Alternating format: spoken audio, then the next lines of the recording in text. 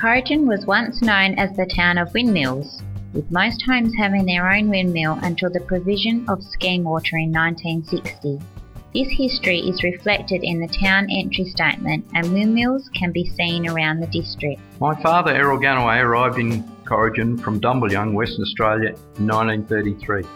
He purchased the blacksmith business in town, and part of his rural vocation became supplying and erecting Southern Cross windmills. There were a lot of windmills in town in 1933, not all of them Southern Cross.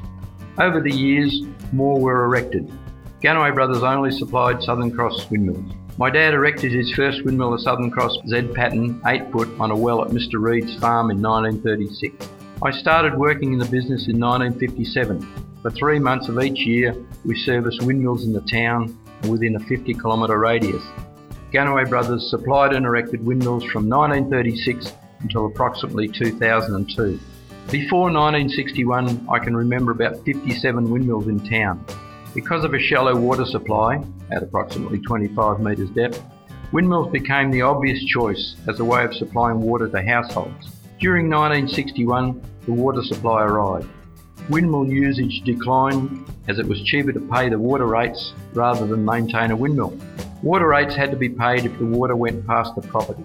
Most of the town windmills were bought by farmers and moved out of town for water on the farms.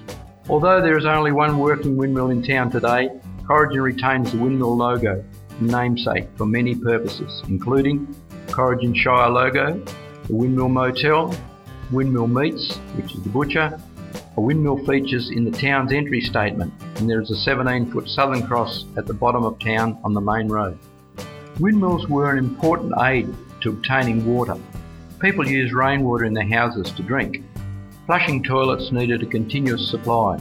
Gardens, when growing, needed a continuous supply. Rainwater tanks were not big enough. Corrigan is located on a lake of underground water. 50 to 60 windmills were pumping water for the town.